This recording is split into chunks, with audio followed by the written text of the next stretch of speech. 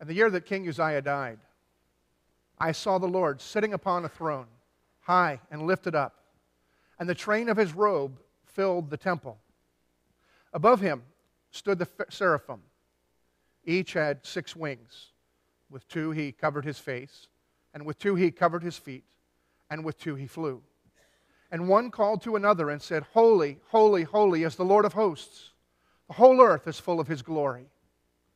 And the foundations of the threshold shook at the voice of him who called, and the house was filled with smoke.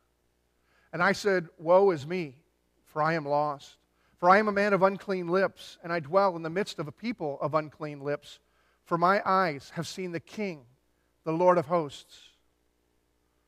Then one of the seraphim flew to me, having in his hand a burning coal that he had taken with tongs from the altar. And he touched my mouth and said, Behold, this has touched your lips. Your guilt is taken away, and your sin atoned for. And I heard the voice of the Lord saying, Whom shall I send? And who will go for us? Then I said, Here am I. Send me. May the Lord bless us, give us understanding from His Word. Let's go to Him in prayer.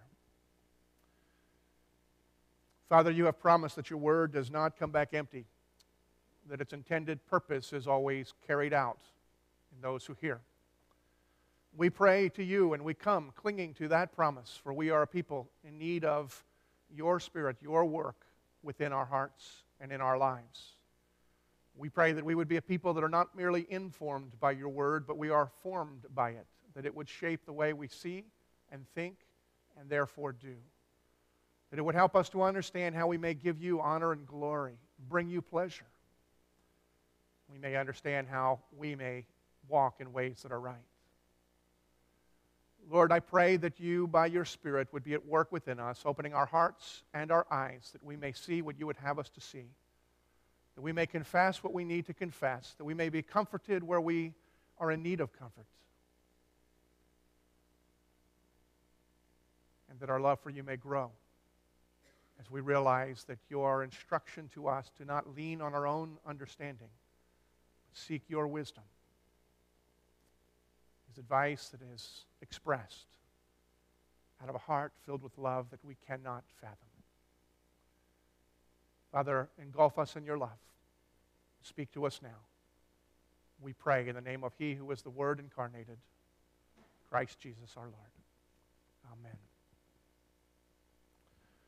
No doubt most of you are familiar with the old story sociologists tell about the 3 blind men and the elephant. There are 3 blind men who were told that in their presence was an elephant. Each of them had been told of elephants but never had come into contact with one. So each wanted to have more than just an understanding that there are such creatures as an elephant. They wanted to understand what an elephant was like more than simply something large. The first man went to the elephant and he grabbed a hold of one of the legs. And he said, an elephant must be like an old oak because it is thick and it is rough. The second man went and he grabbed a hold of the tail and he said, no, an elephant must be like a snake because it's long and it's windy.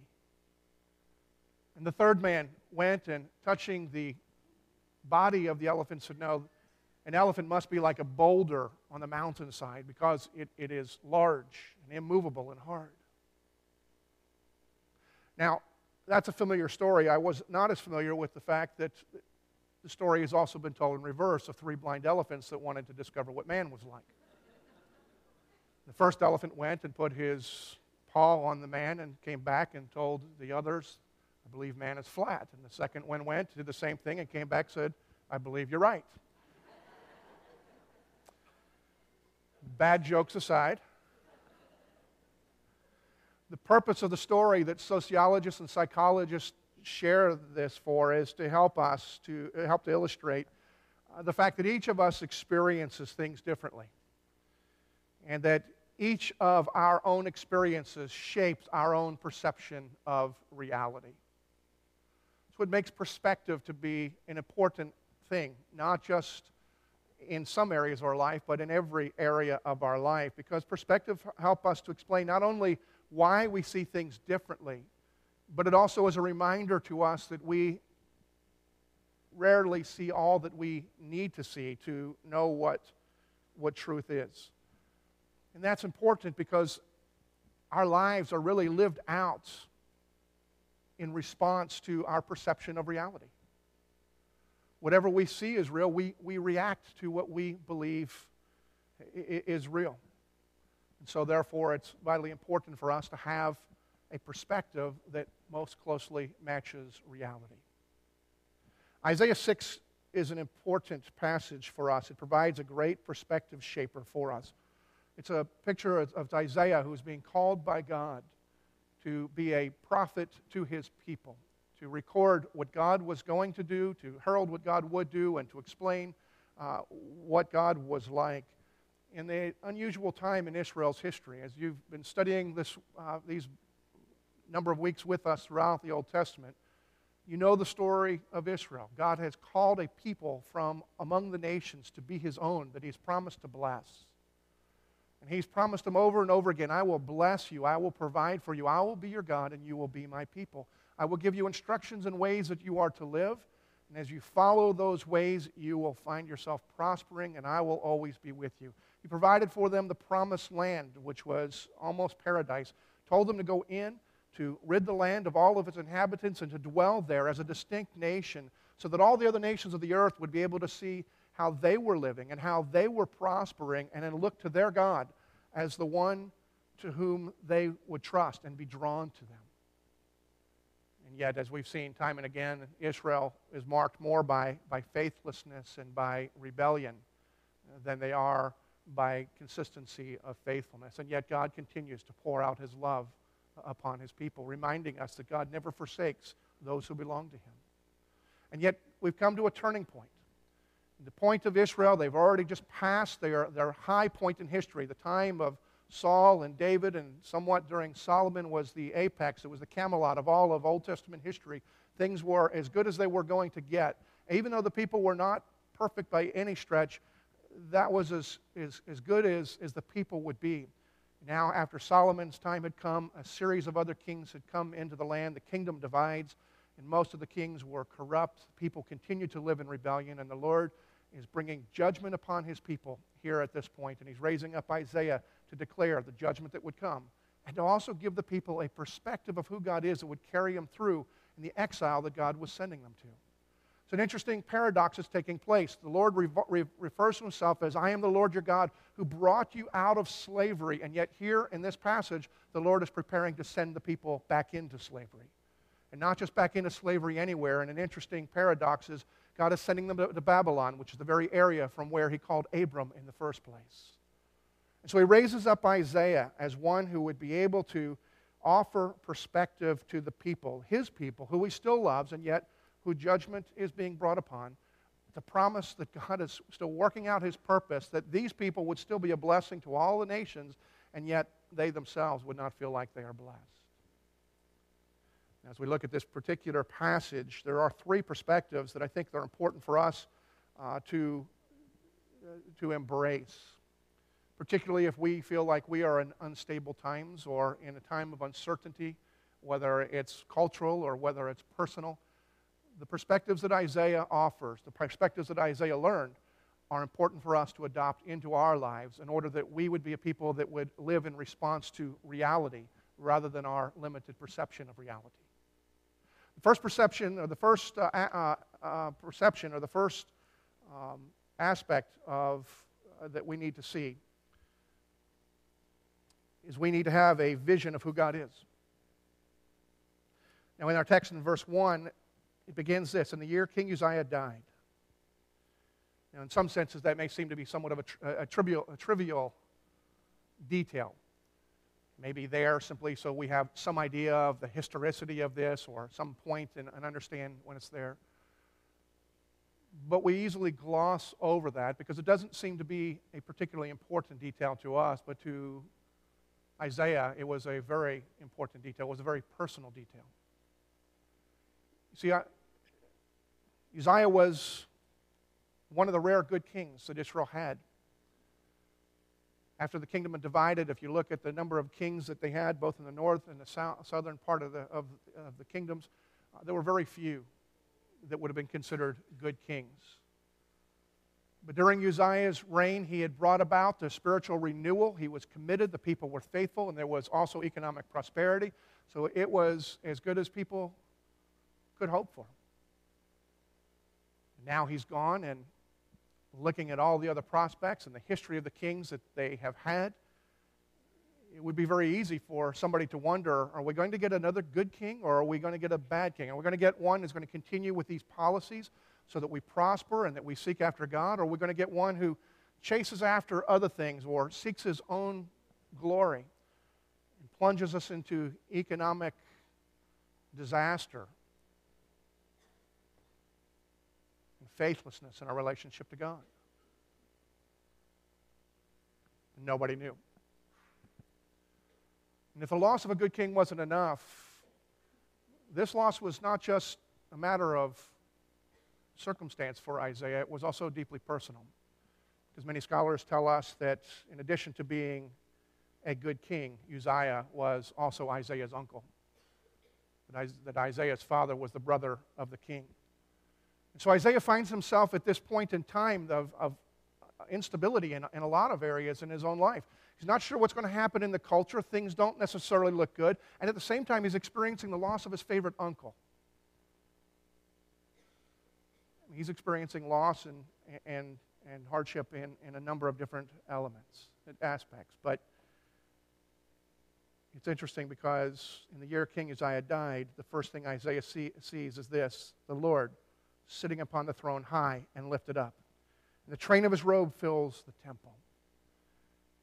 See, as the Lord comes to Isaiah, who is dealing with both his personal loss and his fear or discomfort of what's going on around him, the Lord says essentially to him this: yes, the king has died, and yet the king is on his throne. See, he wants Isaiah to adopt a perspective that is a constant reminder to him that regardless of how circumstances look and regardless of the personal loss or instability we may feel, God is in control. God is always in control. God is on his throne, and not just seated there, but he is reigning and his glory continues to flow. It fills every aspect of our minds, our ability to comprehend. And that's a perspective that we need to embrace, whether we are experiencing uncertainty, whether we are on solid ground, because it's that understanding that God is sovereign, God is in control, God is on his throne, that helps us to be stable regardless of the circumstances that are around us. Then it's interesting, as having seen that, then Isaiah reveals what he's seen. He sees the seraphim. And he describes these angels, these angelic beings, and as to both in their appearance and what they're doing. And it's not an incidental thing that he's describing. In fact, there's something that's important here, an important principle for us to grasp, not only in terms of our vision for God, but how we grow and how we gain an appropriate vision of who God is. Because what Isaiah is describing here is he's watching these seraphim, and as they're worshiping and as they're crying out, "Holy, holy, holy is the Lord of hosts," Isaiah is seeing what the seraphim see of God. Isaiah is hearing what the seraphim are saying about God. Isaiah is seeing how they relate to God and they respond to God. And therefore, he is seeing a part of God that he would perhaps not see on his own. Isaiah is revealing to us the importance of living our lives in community with other believers. Because there are some things that we learn about God, there are some things that we see about God that we only see through the eyes of others, through the actions of others, that we may never see on our own. And even if we know the truths, we may not see them with the same type of clarity or the same focus that we see through the other people. What Isaiah is saying here is he's seeing the seraphim who are worshiping and they're responding to God. And as a result of seeing them, Isaiah is seeing aspects of God. C.S. Lewis, in his book, The Four Loves, talks of a friendship that he had, a small group of sorts that he met regularly with. 3 friends, all of whom were writers, all of whom were believers. They met together to encourage one another, both in their work and in their lives. And then one of them died. And as tragic it is to lose anyone that is close to you, C.S. Lewis, as he's explaining this, he says that they were doubly impoverished. at the passing of their friend. His reason for that is because he said that with his friend, not only was he gone, but what he brought out of the others was also gone. He says that even though there were still three of them together, and there was one last, and you could look at it and say, well, since there's only three of us now, we can pour ourselves and be into each other, and we can have more of each other because there's less of us to spread around. C.S. Lewis said that that's not how things really work. He said that each of us is uniquely created so that those that we encounter respond, and we draw things out of each other that nobody else can draw. And so the friend who had departed drew certain characteristics out of each of the others that was only evident in his presence. The others were able to observe it, but only as they were relating to the friend who had now gone. And with him gone, those characteristics were no longer being drawn out, and so so Lewis says we're doubly impoverished. I don't have more of my friends, I have less of my friends because I no longer have that part that the departed one brought out. It's important that we understand what he's saying because it is related to what Isaiah is saying here. You and I are created for community. And while we tend to think that our spiritual life gets in order when we can get away and isolate ourselves and just spend time, just me and God, more often in the Scripture we see the importance of being with other believers, committing ourselves to invest in one another's lives, speaking truth and love to one another, and gathering together for worship. It's because each of you who is here brings something unique. And as others around you see the way that you worship, the way that you respond to God, the way that you relate to God, they're able to see things about God that perhaps they would have overlooked, things that they weren't thinking about, things they may never have seen before. And while we're prone to think that if I choose to not come and be involved in a small group or in a community of faith or gather for worship, that's just my choice. I know that I would be unwise to make that my practice, but I'm only hurting myself, so if from time to time, if I make that decision, that's a loss I'll just have to embrace. The truth of the matter is it's not only your loss, it's the loss it's stealing from everybody else who is part of the community that God has gathered together. Because you bring something valuable, you bring something unique, and you bring something out of everybody else who's around you, whether you're aware of it or not. Isaiah is seeing that as the seraphim, the importance of community, and the seraphim of showing to him and pointing to him, and they're declaring, holy, holy, holy is the Lord of hosts, drawing attention to the holiness of God. Now, I doubt that this was the first time that Isaiah had thought about the holiness of God. Certainly he knew that the Lord was holy. The Lord has declared himself holy, has shown himself holy throughout all of history. Isaiah, being a faithful and godly man, knew of the holiness of God. And yet there's something here that would have caught his attention. I call it a Hebrew highlight.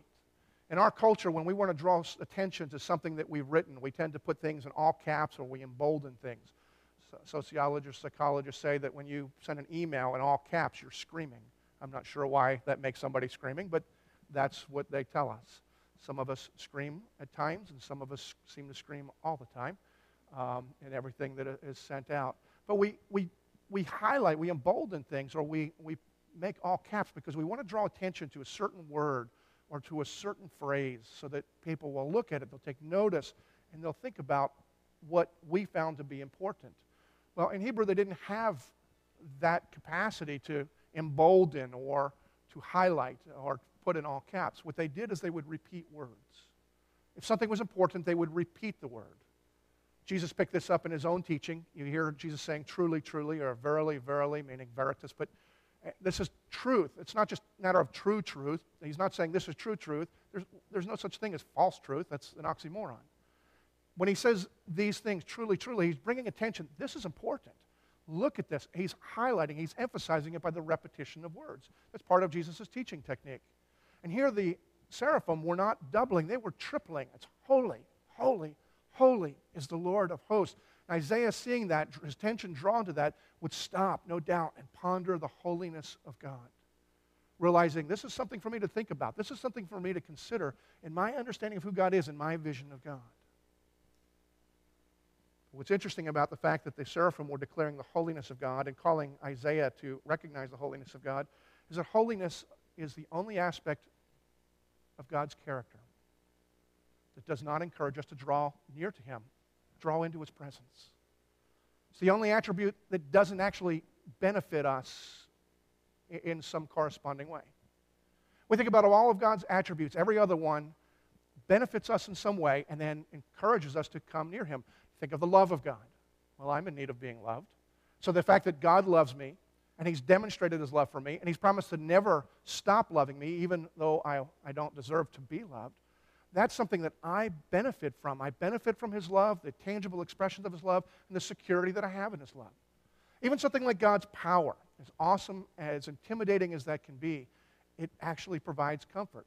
We've seen expressions of just the breadth of God's power through the tornadoes or hurricanes. They're just mere expressions of the power of God, realizing God has more power than they do. As awesome as that is, it'd be intimidating to look at the power of God, except that we realize that when we have come to Jesus Christ, we are now His children, and all the power of God is used to comfort and to protect, is used on our behalf. And so the power of God, intimidating as it can be, is also tremendously comfort. And if you look at all the attributes of God, every one of them has some corresponding benefit to us, except holiness. Holiness is the expression of God's purity, His perfection, His otherness, something that He's different. And when we see such perfection, such beauty, it actually draws attention to our flaws, to our shortcomings, rather than making us feel good about who we are. Think about it in this way. When you think about something that is beautiful and pure and spotless, how do you respond? Think about going to a wedding.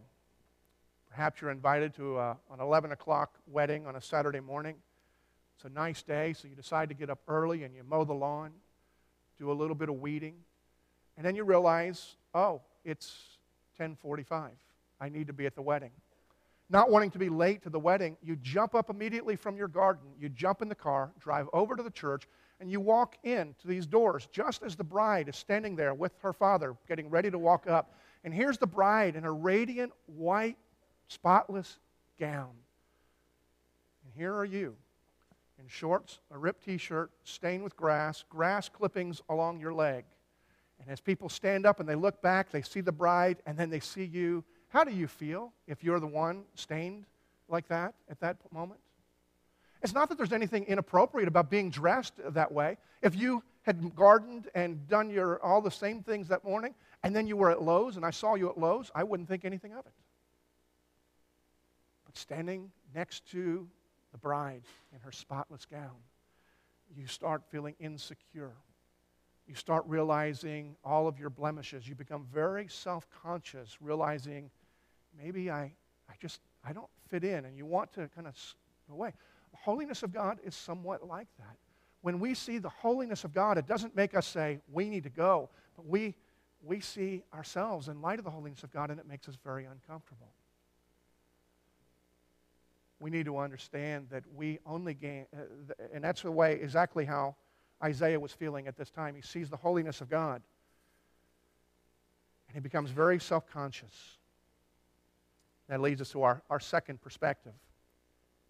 First perspective is that we need a vision of who God really is. The second perspective is this, is we need an accurate assessment of ourselves. Isaiah's response to the glory, to the holiness of God is interesting because he says, woe is me. Now, I'm familiar with the phrase, but really I have no idea what woe is me means. I mean, it's just one of those phrases you grow up with. I do know this, is that the word woe itself, we know if somebody says they're woeful, we know they have problems. We know that when Jesus used this word, he uses it really somewhat like a curse, because when Jesus would talk to those who were rejecting the kingdom of God that was at hand, he said, woe to those who do not believe. In other words, there's a curse, there's problems. People who are full of woe, they have problems. And Isaiah says, not just I have problems, he said, I am the problem. Woe is me. I'm cursed. I'm undone. I'm broken. I mean, he just really feels significantly inadequate. He says, because I'm a man of unclean lips. Now, I've heard teachers at times look at this passage and say, what a godly man. I mean, he looked at his whole life, and the only thing he could come up with is he's a man of unclean lips and lives amongst unclean people.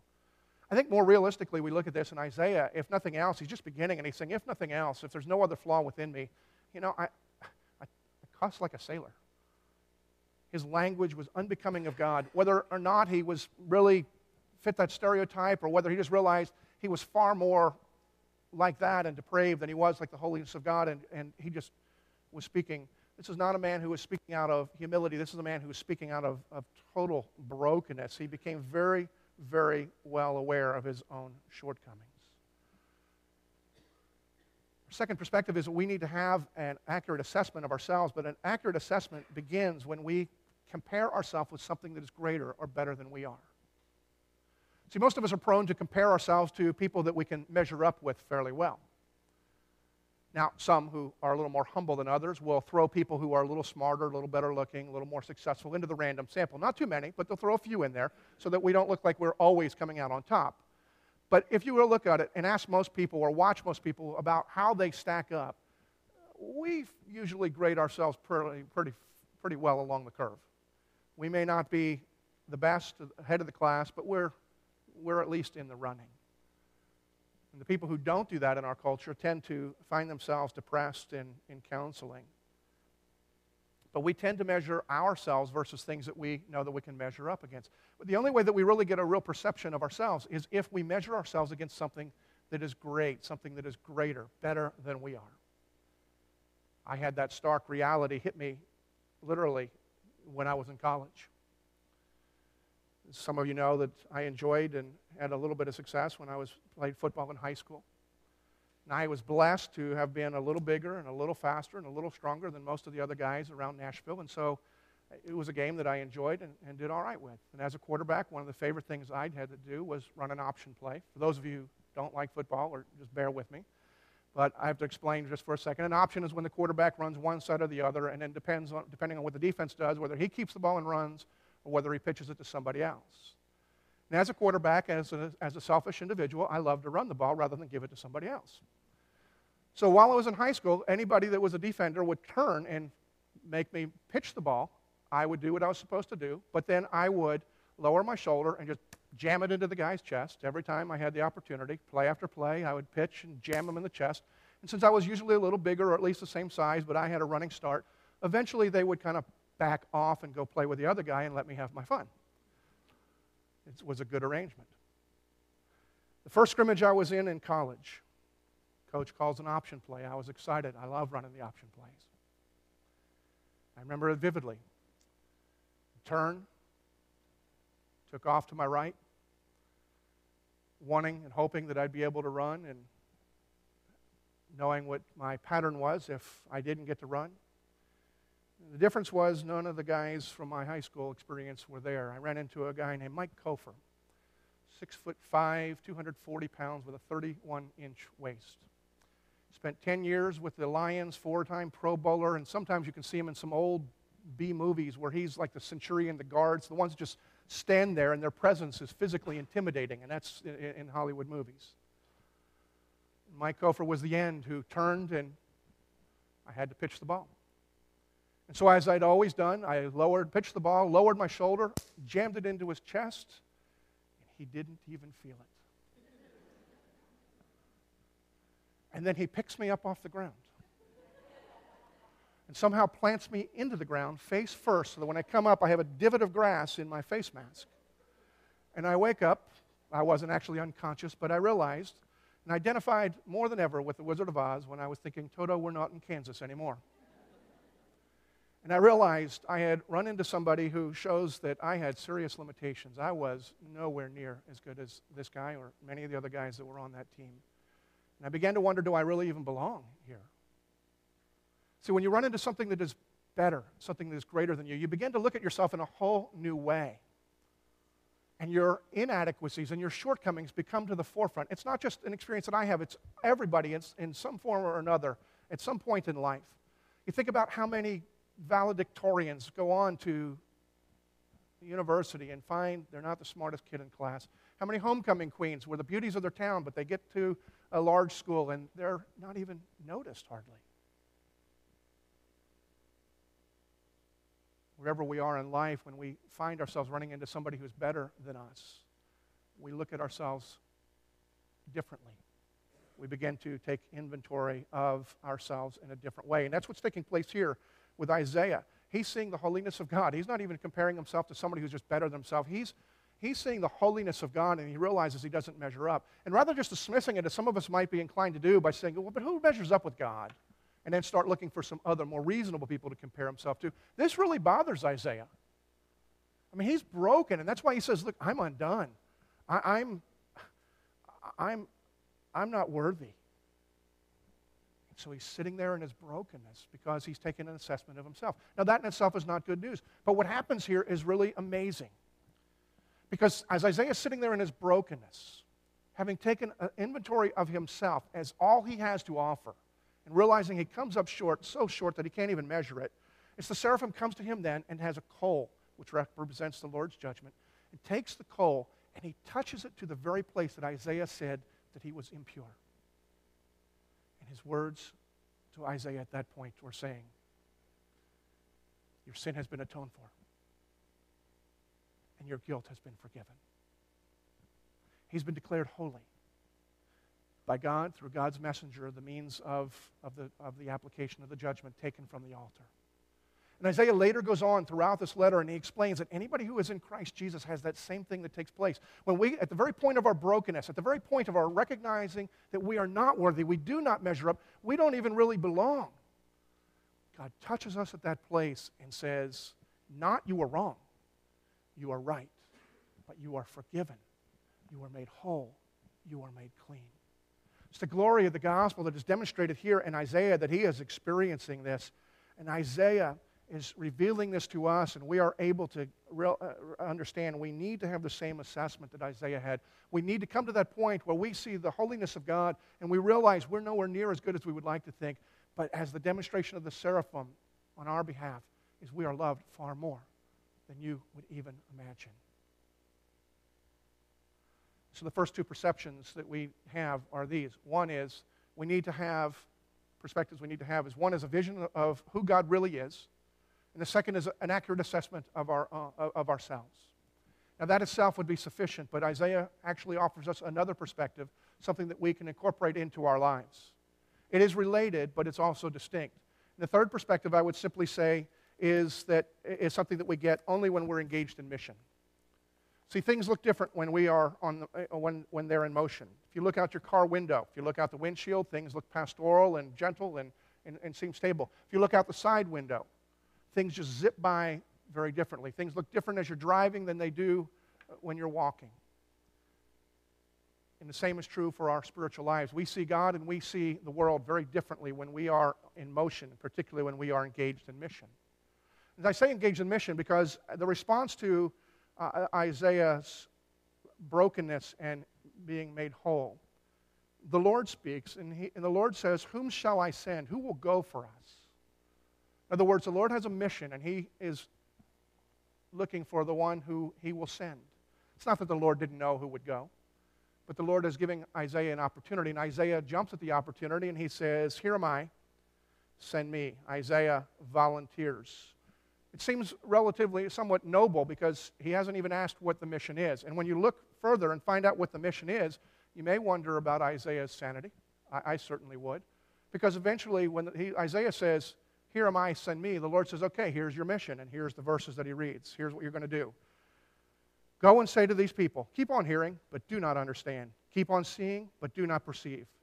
Make the heart of this people dull and their ears heavy, and blind their eyes, lest they see with their eyes and hear with their ears and understand with their hearts, and then turn and be healed. So here's the mission. Isaiah, go out and preach, but nobody's going to respond. In fact, their ears are going to become hardened and dulled. They will not hear what you have to say. They're going to reject you. They're going to walk away. They're not going to experience any of this. Now, for me, I would say, well, what's the other option? Do we have any other mission trips available? This one doesn't seem to fit my gift mix. But Isaiah doesn't do that. Isaiah, interestingly, is on board with this mission, and he says, all right, and how long will I be on this trip? And the Lord says, let me tell you. He says, until cities lie in waste without inhabitants, and houses are without people, and the land is desolate waste. And the Lord removes people far away, and the forsaken places are many in the midst of the land. And so Isaiah is enlisting himself in this mission that he's going to fail.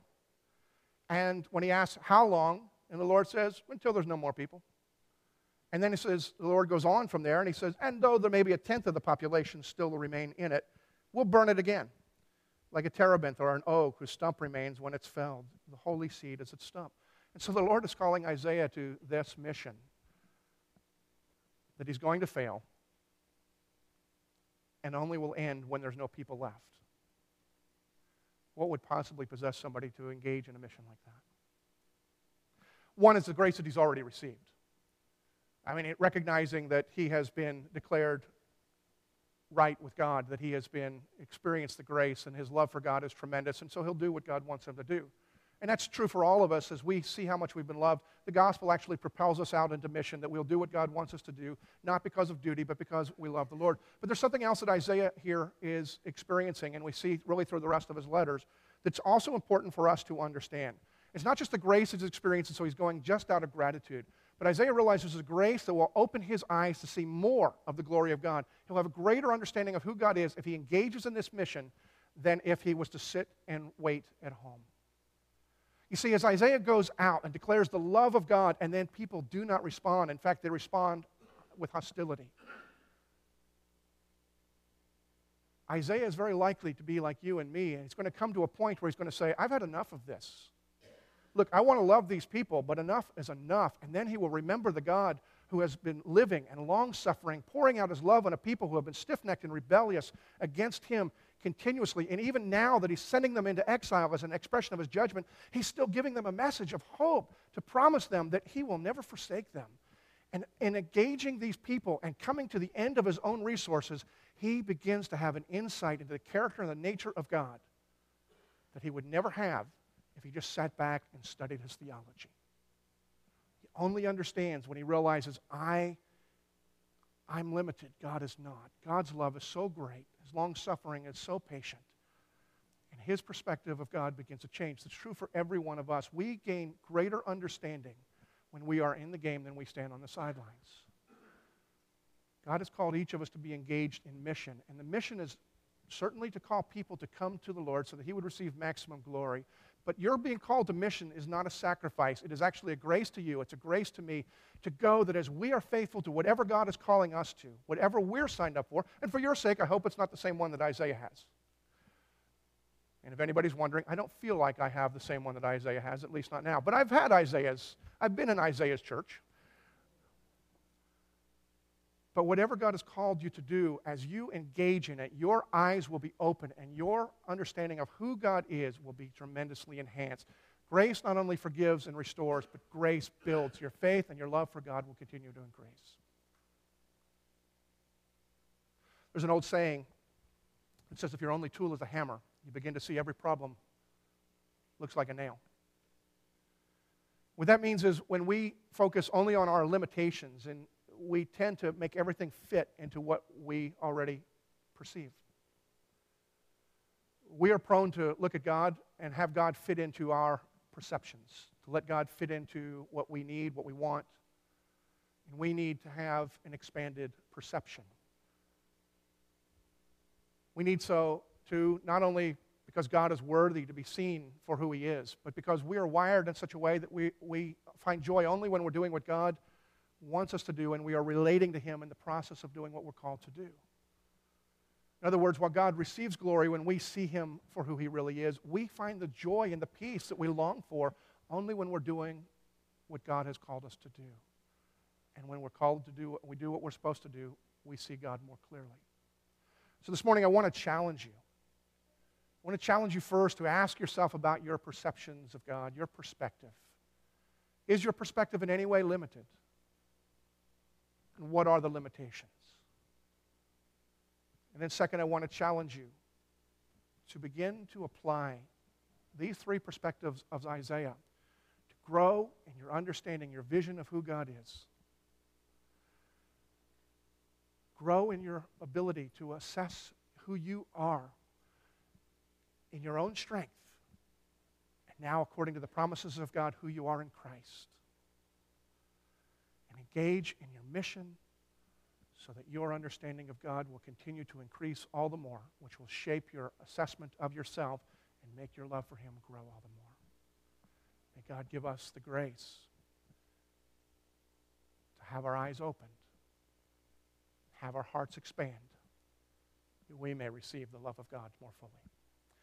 Father, we do pray with thanksgiving that you have given us this word,